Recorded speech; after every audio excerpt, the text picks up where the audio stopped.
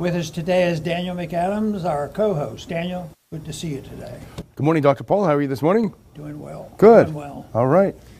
We're going to revisit a few things, but the first revisit, it's been around and nobody wanted to talk to it for a long time because it wasn't a real story. It was just disinformation. Yeah. You know, and somebody plotted it, but there was no truth to it.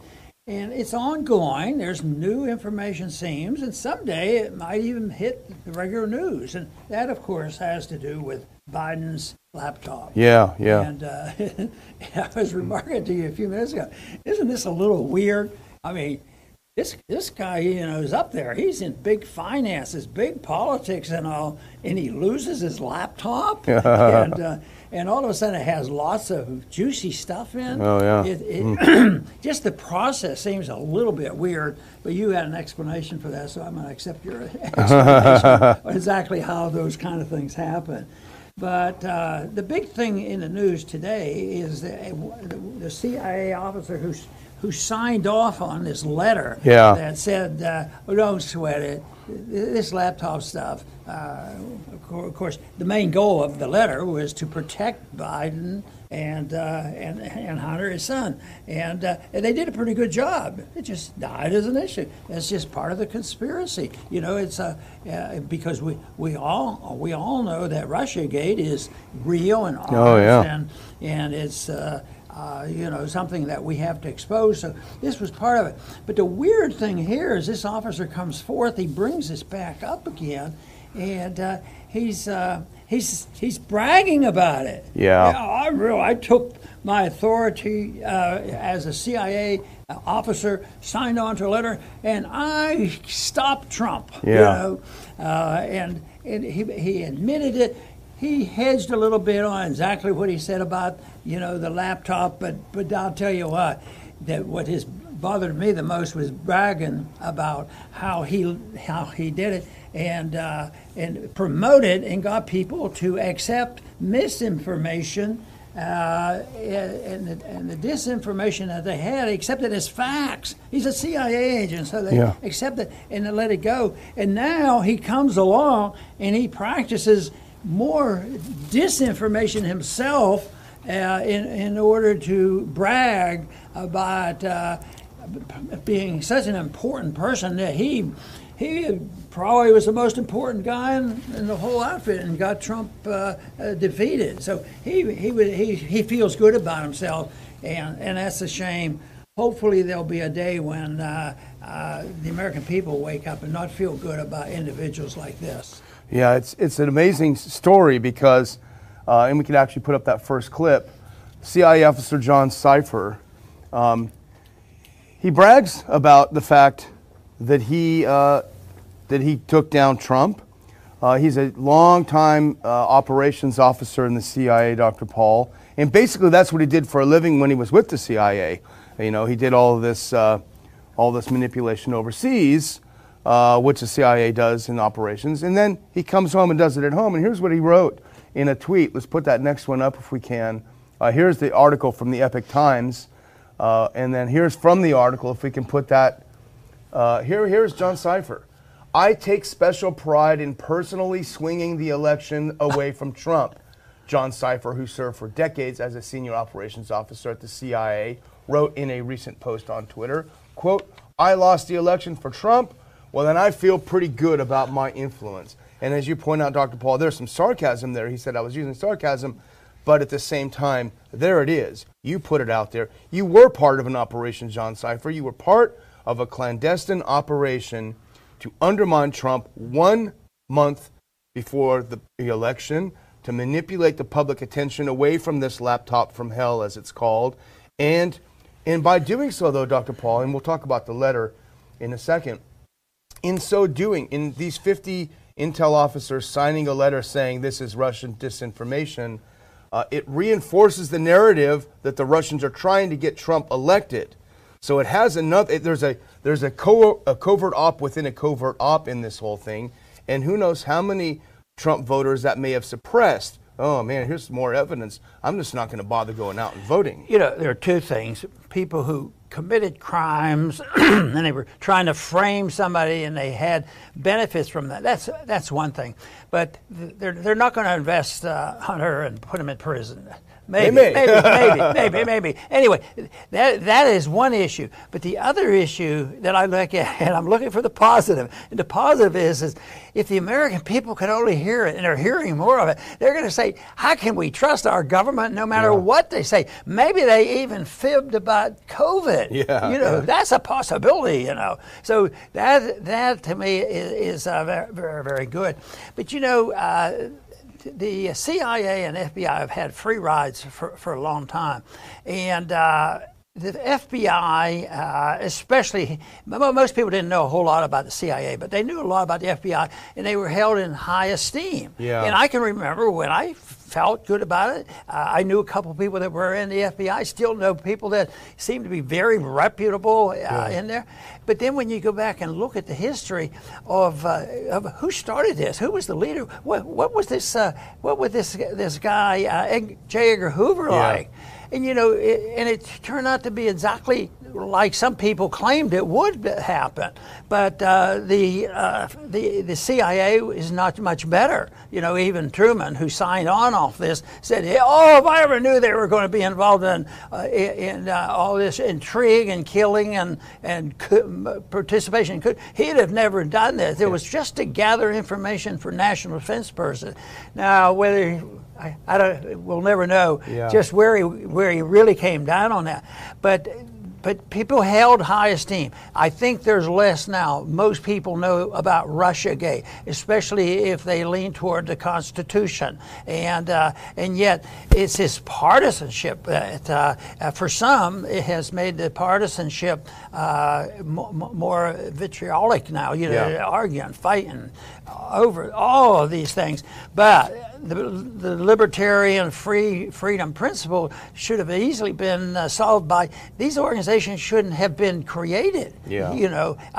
I had somebody, and some people in the audience may remember the name Dan Smoot, who was a strict constitutionalist, and he told me personally. He said, and he was instrumental in trying to find the people in the FBI that after World War II to start the CIA.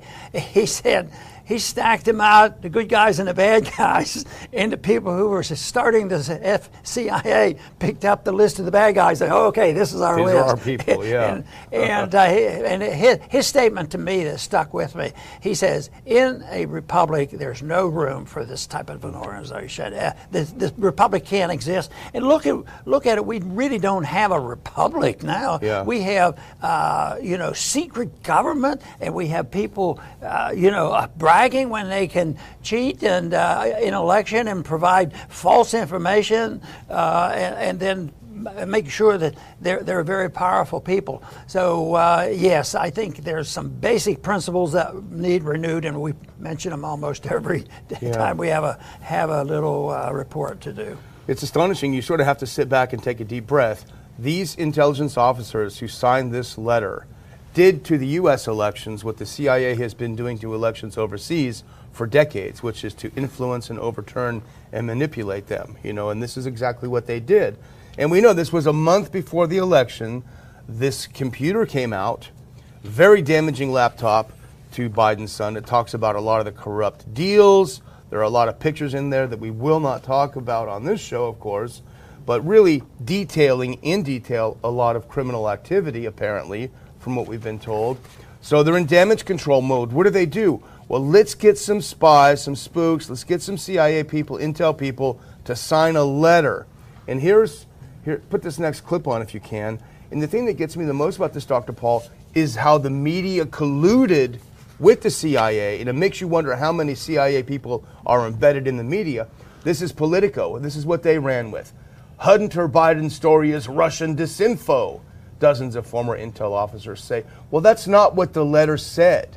This is Politico writing something itself disinfo about the letter. And here's what the actual letter said. Put on that next clip if you don't mind. This is the actual letter they signed. And look at all the hedges in here. We write to say that the arrival on the U.S. political scene of emails purportedly belonging to Vice President Biden's son, much of it related to his time serving on the board of the Ukrainian gas company Burisma, has all the classic earmarks of a Russian information operation. And then they say, we want to emphasize we don't know if the emails provided to the New York Post by Trump's attorney Giuliani are genuine or not. So they're literally saying we have no clue whether this is Russian disinformation or not. But how does the media report it? It's done.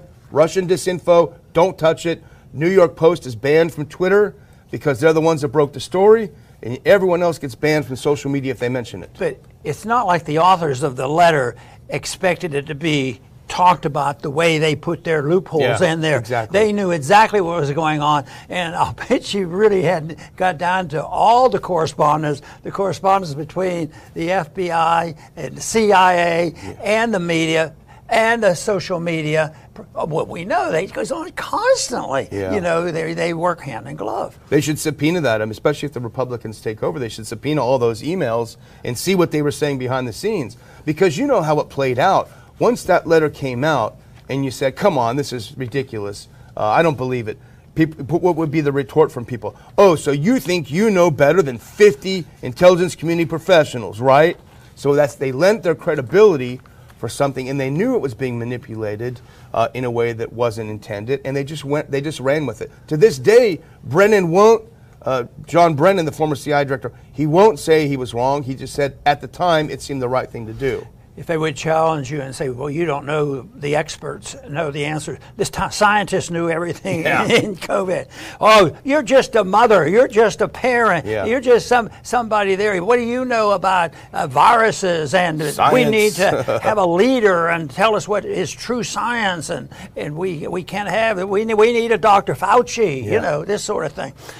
But the point is, people have started to wake up, and it'd be interesting. I don't think anybody does any polling on. Well, in a way, they do it indirectly. They do polls which shows what percentage of the people trust the government. You know, and that number keeps going up all the time. That they distrust the government. You know, like.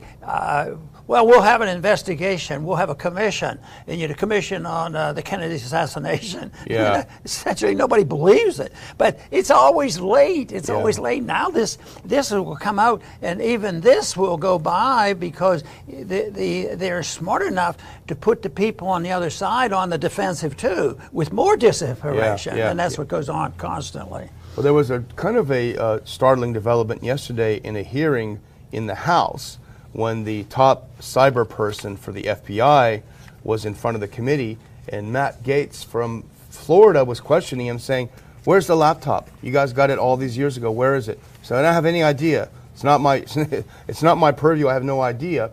He kept pressing, well, where'd you lose it? Where is it? Where is it? And then there was a kind of the shocking, actually we can put this up, but there was the actual video clip. But here, then, all of a sudden, he surprised everyone. No, the video, actually, not this, the video, if we can. Cue up yeah, there we go. Cue this up. Gentleman is recognized. Thank you, Mr. Chairman. After a consultation with majority staff, I seek unanimous consent to enter into the record of this committee content from, files from, and copies from the Hunter Biden laptop. Without objection. Thank you. My first thought is, a guy like that better be careful. They're going to probably pin some stuff on him and probably try to get rid of him. They're going to want to cancel him. Yeah. Look at it. It's amazing. Typical. He entered it, he entered it into the congressional record. I don't know how much the entirety of the laptop. There's a question of whether some of those photos were entered into the laptop or into the congressional record. Let's hope that they're not, because then kids won't be able to go through it, and people shouldn't either. But nevertheless, I think what it means, this dramatic move on Gaetz's part, is to the walls are closing in on Biden now, because there's so much damning things on it, what they say. And in fact, I watched a clip from CNN this morning where they openly talked about how much trouble Hunter Biden is going to be in. And the question is, how much of that is going to also affect the big guy who supposedly took his 10% cut?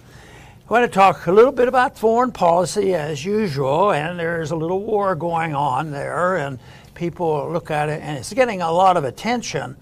But in some ways, it is a little war. I'm facetious, of course. It's a little war with a big implication, and some of that implication is it's coming to light. And this has to do with maybe an unintended consequence. United States always feared, a coalition. That's been going on for a long, long time. A coalition and close partnerships with two big communist countries. The Soviet system and the Chinese system. Yeah. And that was going on for a long time.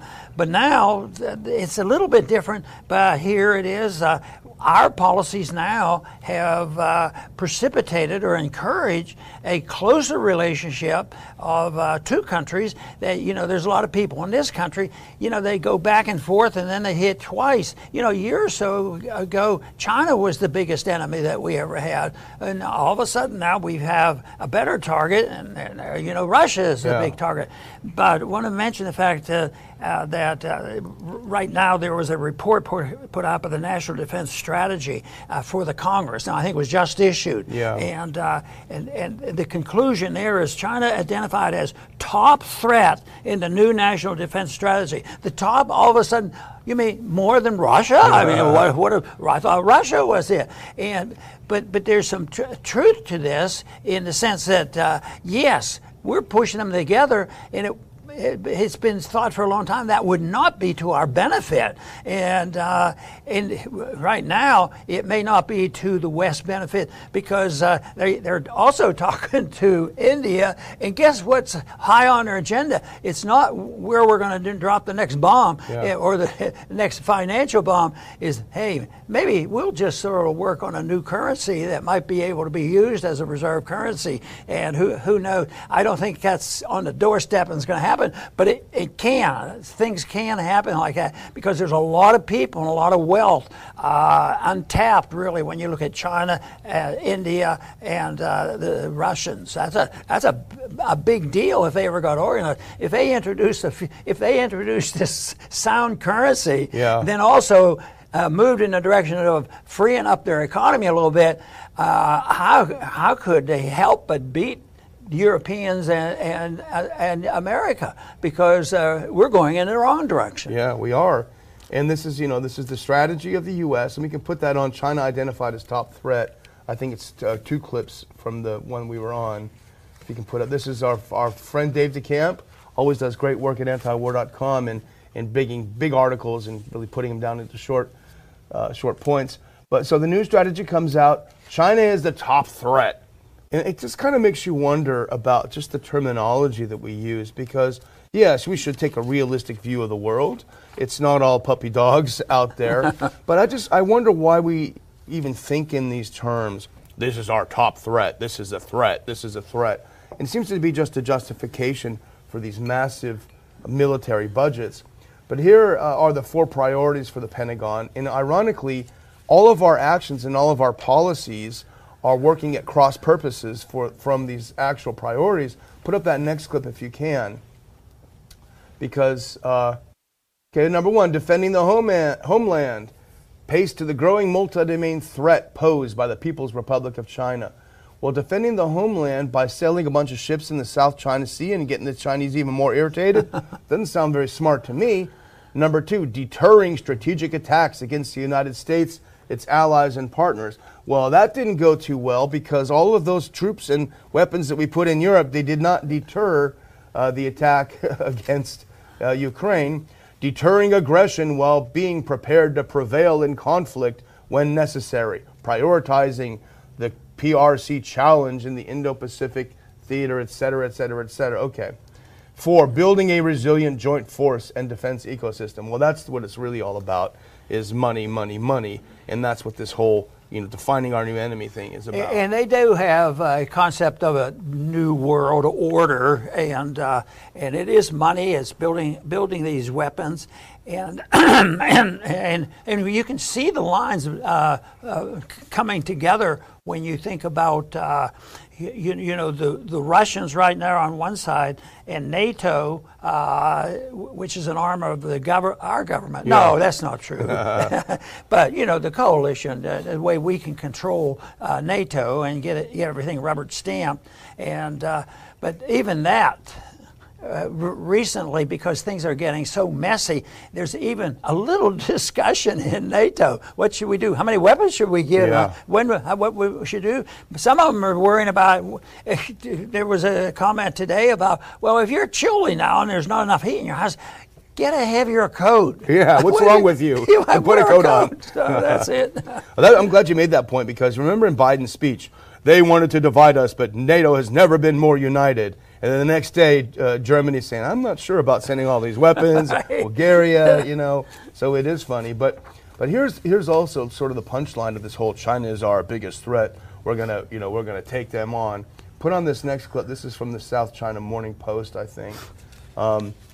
This is happening as we speak right now, Dr. Paul. You can put that next clip on, please.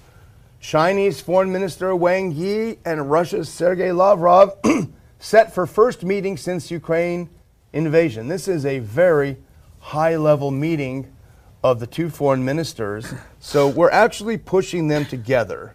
This is what we're doing. And actually, let's do the next one then, because this is also on the same trip.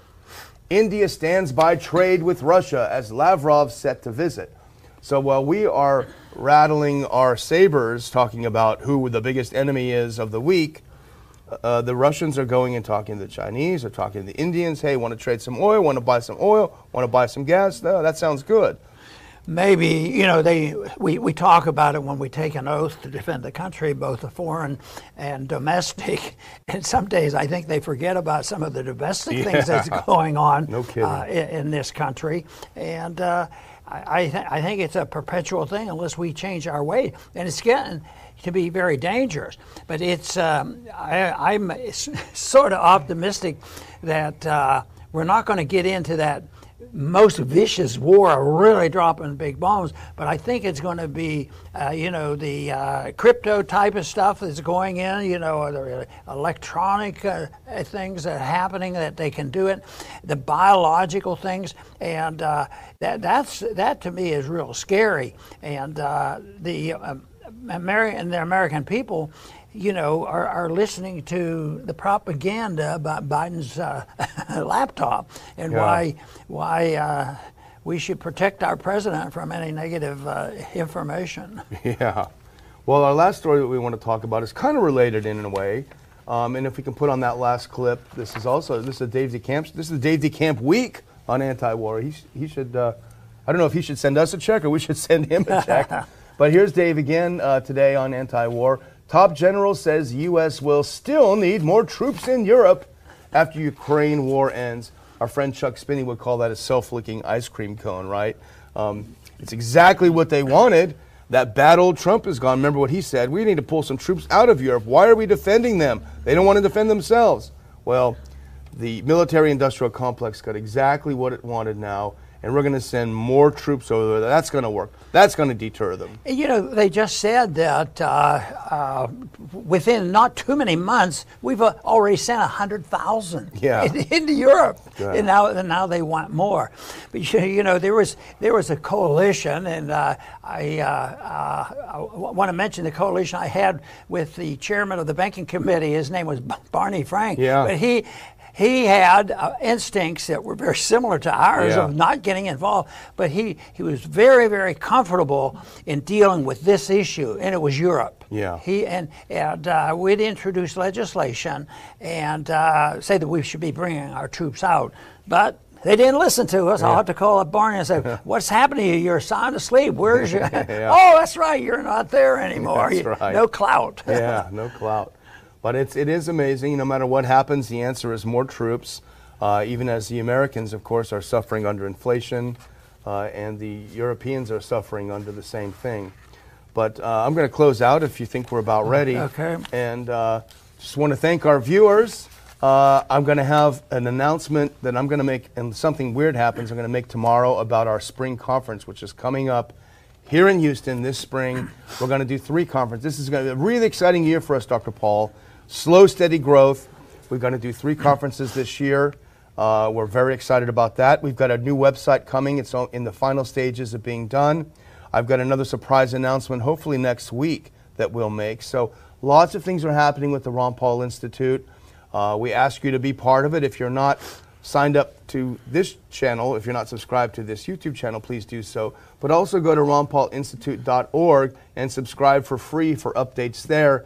So you'll be the first to know when something is coming out. Our conferences have all sold out, and a lot of people will go away disappointed that they can't get tickets. So you'll be the first to know if you sign up there. And if you see it this way, then also support us financially. We appreciate it. We're a 501c3. And your support is tax deductible. So thank you. We appreciate your viewership and your support. Dr. Paul, over to you. Very good. Daniel touched on this subject of the top threat, and it was mentioned in the National Defense Strategy paper that was put out by the Congress and the Pentagon. And this whole idea about the top threat that gets people attention, because last week the top threat was Russia, and now the top threat is China and different things.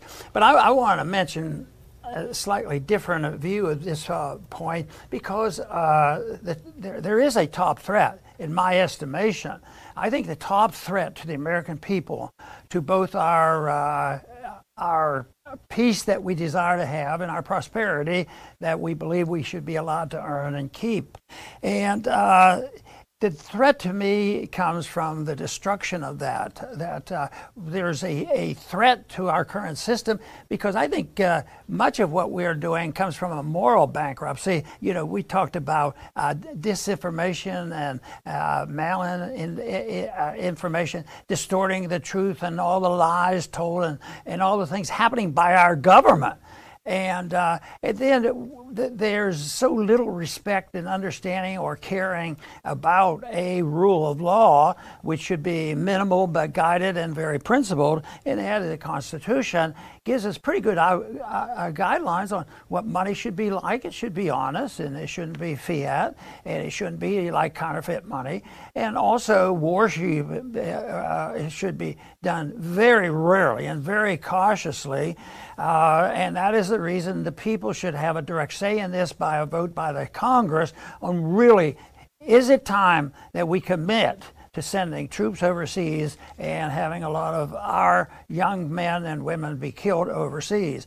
Well, you know, that's been happening for a long time, but it has gotten especially bad since World War II. Because the one thing is we don't do that. We don't care. The people there aren't going to declare war and be precise. Who is the enemy, and why are we doing it, and when is it going to be over, and what are the goals?